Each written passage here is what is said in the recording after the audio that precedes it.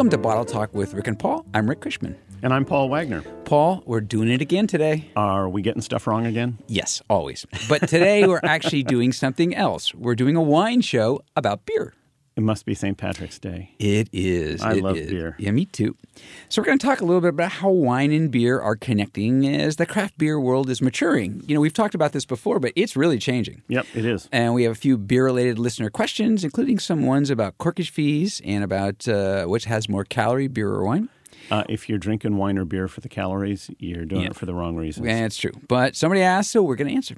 We have really horrible beer writing. Yes. Excellent. They do it too. Yes, and we're do. Bringing back a quote from one of the world's great beer drinkers, Cliff Clavin. Cliffy, the man who can explain anything. That's Cliffy. And for those of you who are not as old as Paul, that's Cliff from Cheers.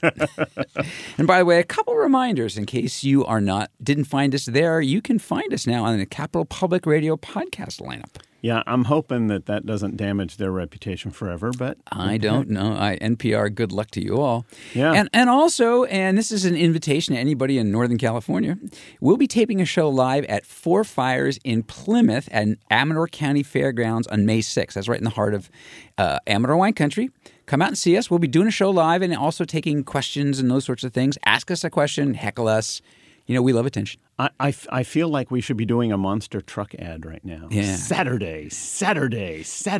Well, it'd be May 6th, May 6th, May 6th. May 6th, really. May 6th, May 6th. We'll wait till we get a little closer to that.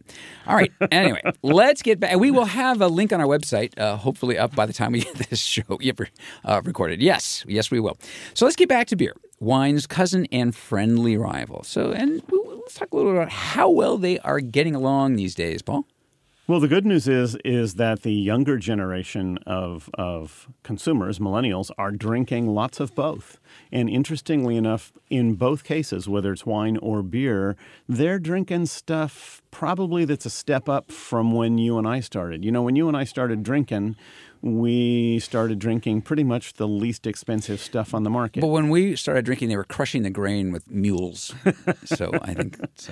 And the millennials they're exploring. They're having a lot of fun with it, but they're drinking craft beer. You know, big brand beer is actually down, but craft beer is up. Way up. Although not quite as fast as it was, but still up. And the same thing with wine. The big bulk wine producers are not selling as much of that inexpensive wine, and people are moving into more of those handcrafted, interesting, fun, personality-driven brands. So it's a fun time to be in the business because there's a lot going on. Yeah, and there's another thing happening in the craft beer business, and this will be interesting because one of the spirits of craft beer is sort of the individual personalities involved. Right. But some of the big companies are buying the craft beer companies, and they are, in many cases, leaving everybody in place. Right. But now they're owned by the big guys. Yep. Well, it's happening in the wine industry too. Some big brands have been. Yes. Yep. Yeah.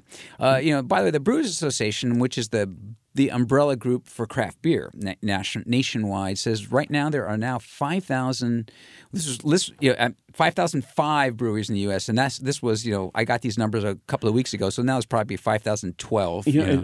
But that seems low to me. That can't include. That must be brewers that sell wine outside of the brewery because brew pubs, there got to be a lot more than that. Well, you sort of would think. And I wonder if those are separate ownerships. So somebody, I don't know. Yeah. It does sound low. The number, and for a frame of reference, there are, depending on how you count them, 9,000, certainly at least 9,000, almost 10,000 wineries in the U.S. Wineries. Yeah. Yep. The Wine Market Council, which is a research stats kind of a bunch that keeps an eye. It's a council that studies the wine market. Yes, it is. That's kind of what it sounds like. Wine Market Council, yes, right? they wear little hats. They have a council hat when they come in. Council hat. Yes, yeah.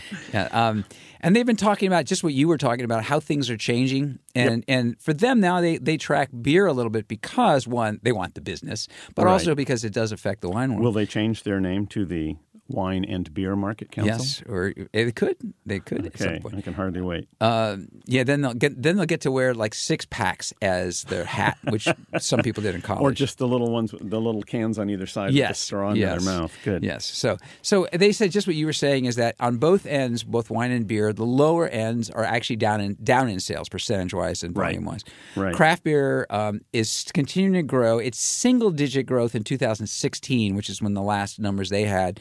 And last time we talked about this was maybe a year or two ago, and it was high surprised teens. your memory goes back that far. The only thing I can remember is alcohol-related numbers. That's it. And I think it was 16-17% growth, which was huge. Yeah. So, and overall, as you said, beer sales have dropped because the big guys are the lower end. Right, which is in terms why they're of price. buying the little guys. Yes. And wine's growth has been in the same thing in the middle and upper end prices. So it says something about, the word is premiumization, which is sort of people are not drinking maybe quite so much. They're actually drinking a little more, but they're drinking a lot better.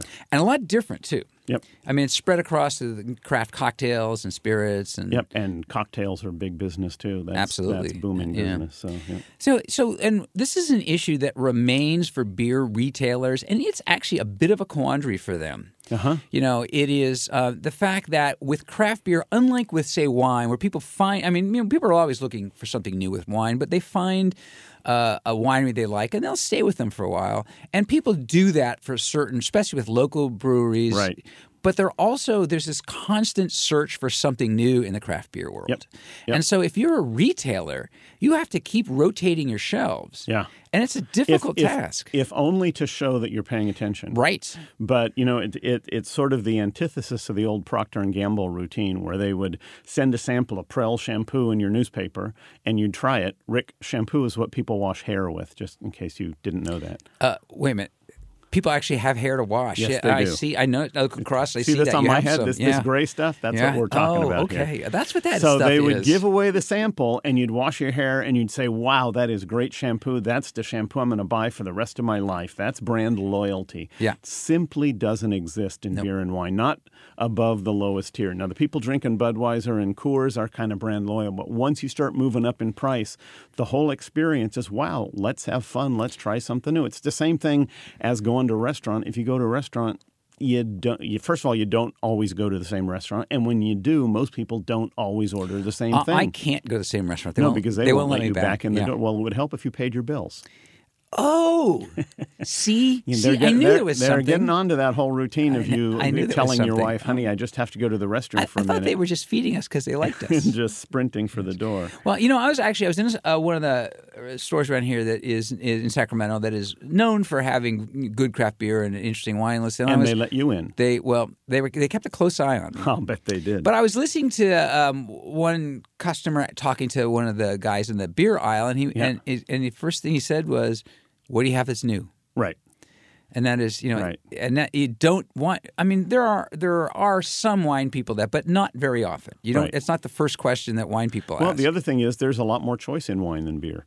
That is true too. So you don't need to ask what's new. There's always something new in the wine shelf. Right. Well, there's that. That's true. Yep. And and there are things, and you and I have talked about this before, and some of these have changed a bit, but there are things that our friend wine could learn from our friend beer. And there are things that our friends in beer are learning from our friends in wine that are a bad thing. Yeah. And we're going to get to that. We're going to get to that, including in our horrible wine, our horrible beer writing. Okay, so what do you like about beer that we should copy in wine? It does just seem so much easier to get started. Sure. It's a screw cap. First, I mean, you don't have to. I have to figure out how to get the darn thing open. You don't need a special tool to open the bottle. With good teeth, you could actually get it open. Eye sockets. Yes. Yeah. So okay. I mean, but even just this approach, the not knowing anything about beer seems okay in most cases. Right. People don't talk about how to store it. People don't talk about where you should store it, how to serve it. They just say, open it and drink it. Right. Yep. That's good. But on the other side, I'm starting to hear brewers talk about the kinds of hops they use and how much and how often and all that stuff. And it's beginning to sound an awful like. Remember in the old Charlie Brown specials when the adults would talk. Yeah, And yeah. the voice would go, It's wah, that wah, wah, wah, wah, wah. right, Yeah, right. that's what it's beginning to sound like on the beer I've been side, told that's too. how people translate our show. Translated into 17 languages, always the same. Wah, wah, wah, wah, That's wah, right. Yeah. And I think one of the, still, one of the things you don't hear, the phrase that you and I go nuts over in not a good way, which is when wineries talk about we need to educate our consumers. Right. You don't hear that much yet. Right. So Right. and certainly when craft beer was getting started, you heard little of that. In more often the case with the brewers is simply, why don't you see if we can get them to try it? Right. If we get them to try it, Right. they might like it. Right. Yep. And one of the things, another thing I think that I do like is, and this is, there's nothing wine can do about this, which is that it's just cheaper to experiment with beer.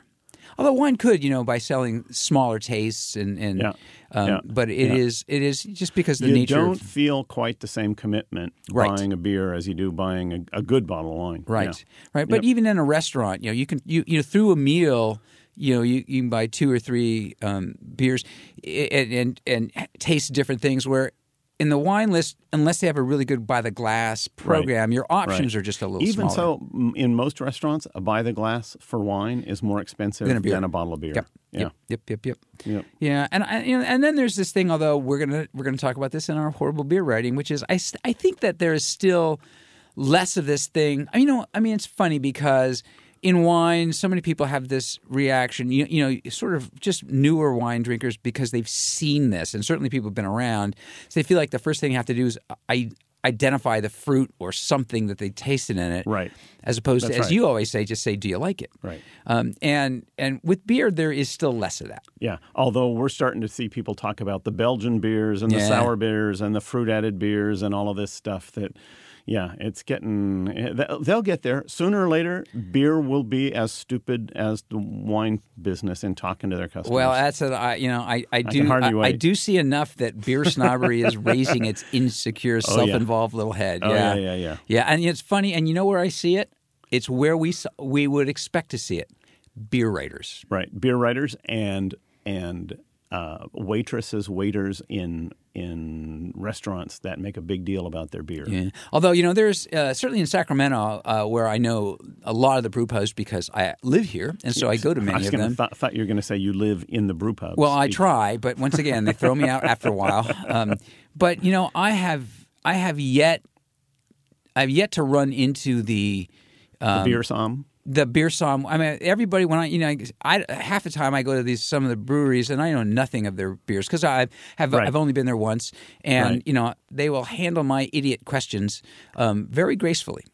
Well, God bless them. I know. God bless So them. that's why I go back because they're nice to me. That's good. Yeah, that's good. Okay. But in the long run, don't you think that it's good for wine?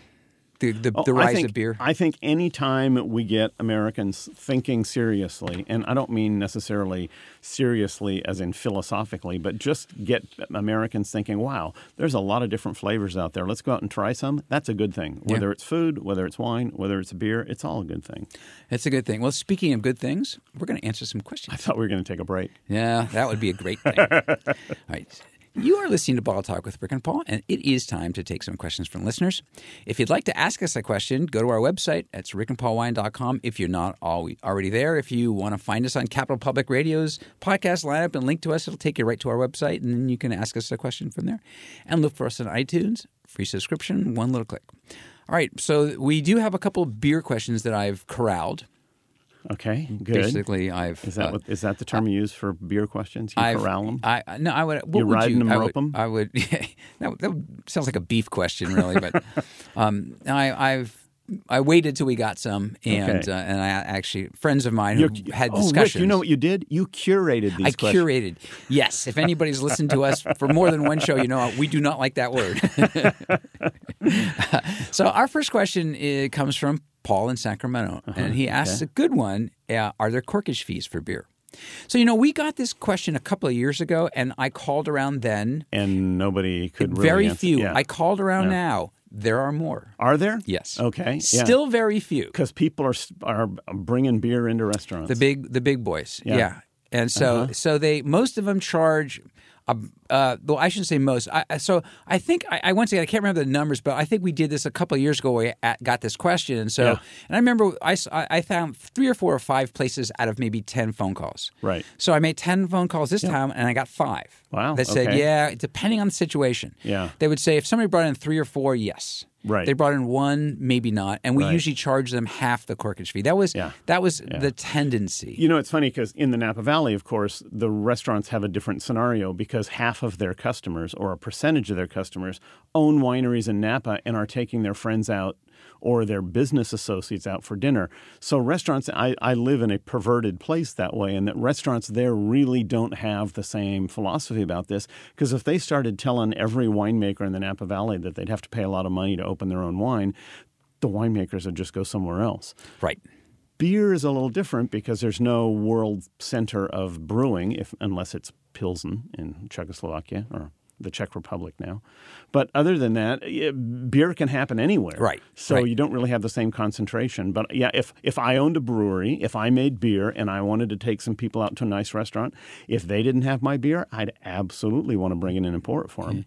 Yeah, and if somebody who does own a brewery and is going out to dinner, just tell them it's your beer, and they'll probably let you open it for free. Yeah. That's right. And yeah, you try that, don't you, Rick? You walk in with Budweiser this is my beer. Yes. I say, my name is Bud. My last name is Weiser. And actually, the thing that often works for wine might work even more for beer, which is just offer your server a taste. Sure. And they may have already had Budweiser, Rick.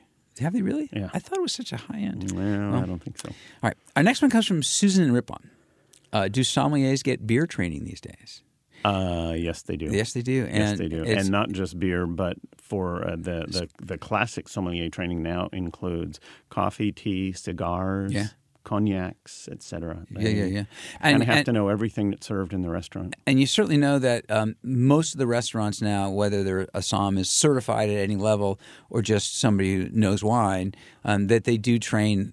I know a lot of restaurant folk in Sacramento for certain, and other cities too that I know people that they train them almost not quite as intensely because once again, as we were just saying earlier, beer's a little less complicated, but they want them to know. Yep. Yeah, and they want, and maybe most of all, what they want them to know is the pairings. Well, and they want them to know because customers are asking. Yep. That's the key. And I bring up the pairings because that's another question, which is this is from Riley in Carlsbad. Okay, good. Riley, I don't know if it's a he or she. Could be either. Riley, if you're listening, you ask, do wine and beer pairings work the same or differently? I've heard wine people say match the body of the wine with the body of the food.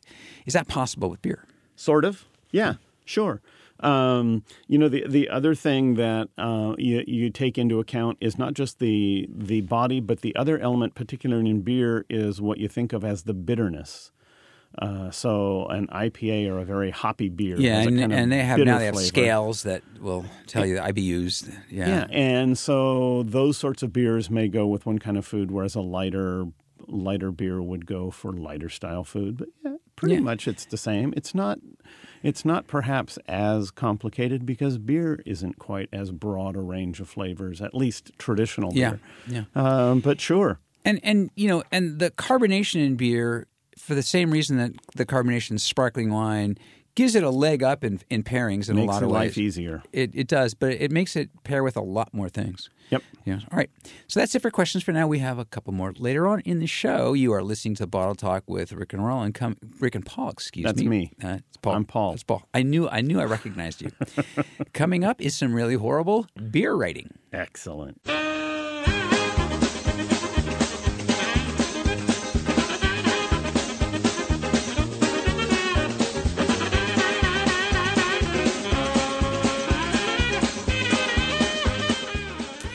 So the urge to overwrite happens everywhere, sadly. And as we were saying, I think the self-involved snobbiness is coming first from many of the writers. Right. Here's a couple of beer descriptions. Paul, what do you got? Okay, I got one here. Bourbon and sour notes on the nose, aged for 10 to 12 months in a barrel from Ironweed, a local distillery.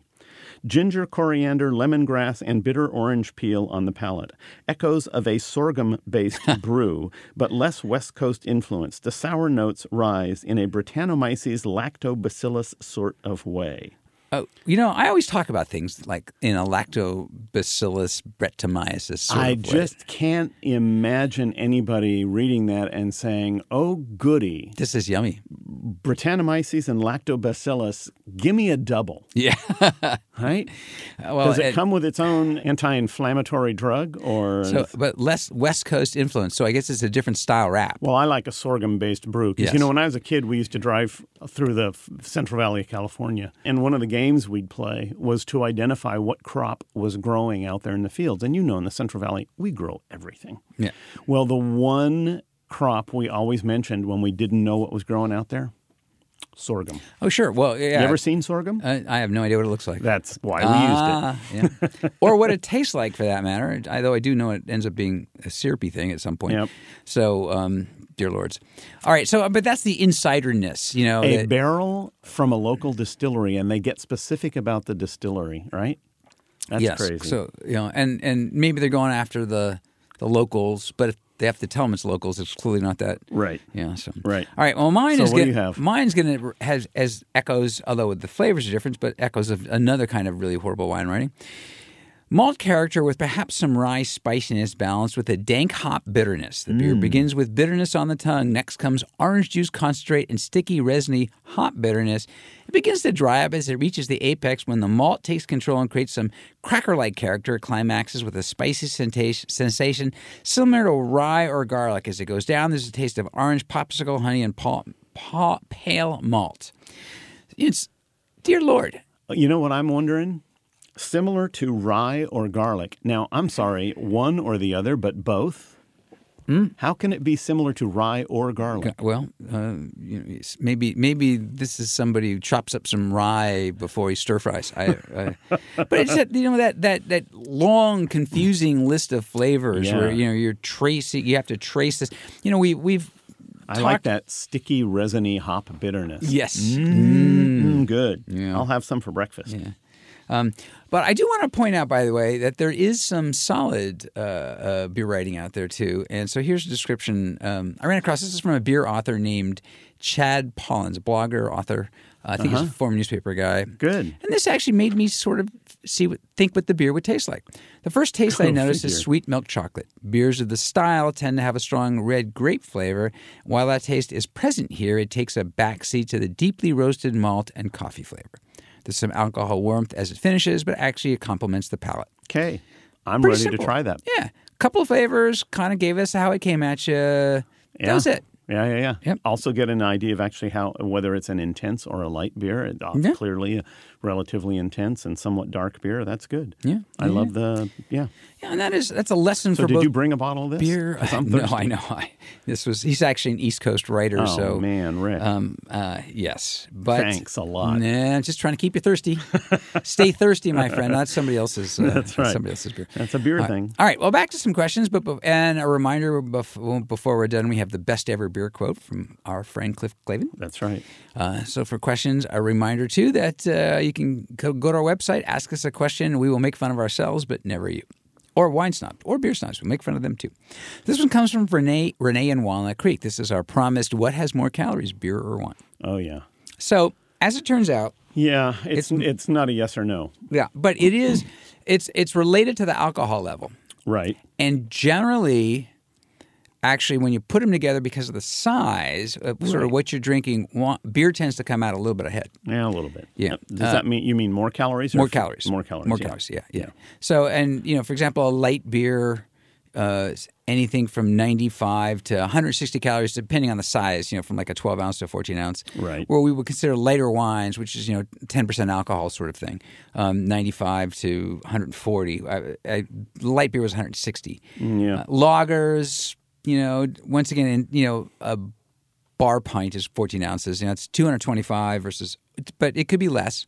Right. And all of these are based on a 6-ounce glass of wine? These are based on a 5-ounce glass. 5-ounce glass of wine. Yeah. Okay. So, and that is sparkling would be 160. So what we've been watching the housewives drink on television, that's not a 5-ounce glass. No, of wine. that's more like a beer. 24-ounce glass. That's a beer pint of wine is what that is. It goes on that way. There's a few, if you are actually counting calories, the higher you go in alcohol, that's Right. alcohol is, remember, sort of in some ways a processed sugar.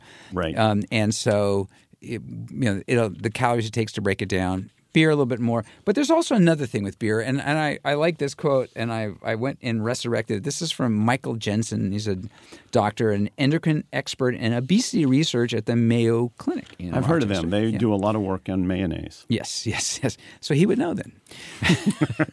In general, this is Dr. Jensen. In general, alcohol intake is associated with bigger waist because when you drink alcohol, the liver burns alcohol instead of fat. Right. So you're not processing the fat, and ultimately you're gaining weight.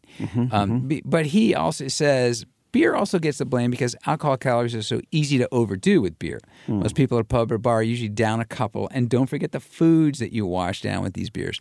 Right. Maybe, depending on the pub and whether it's just, it's fries and potato skins and that sort of thing. Do you want fries with that? Usually the question. Yes, that's exactly right. That's right. Yep. All right, and then a quick one from Tim in El Dorado Hills, which sort of relates to what Dr. Jensen was saying. Okay. He says, what is it about beer and bar foods? They pair so well. Are there wines that go as well with all that stuff I get in my pub? Not really. First of all, a lot of bar food is deep fried, and deep fried has a lot of fat. And salt. Which means that you need something, yes, sparkling wine, but then when you start throwing in the umami stuff of the Reuben sandwich, the hamburger, the barbecue stuff, the truth is a lot of that stuff, nachos, beer is actually about as good as it gets with those kinds of foods.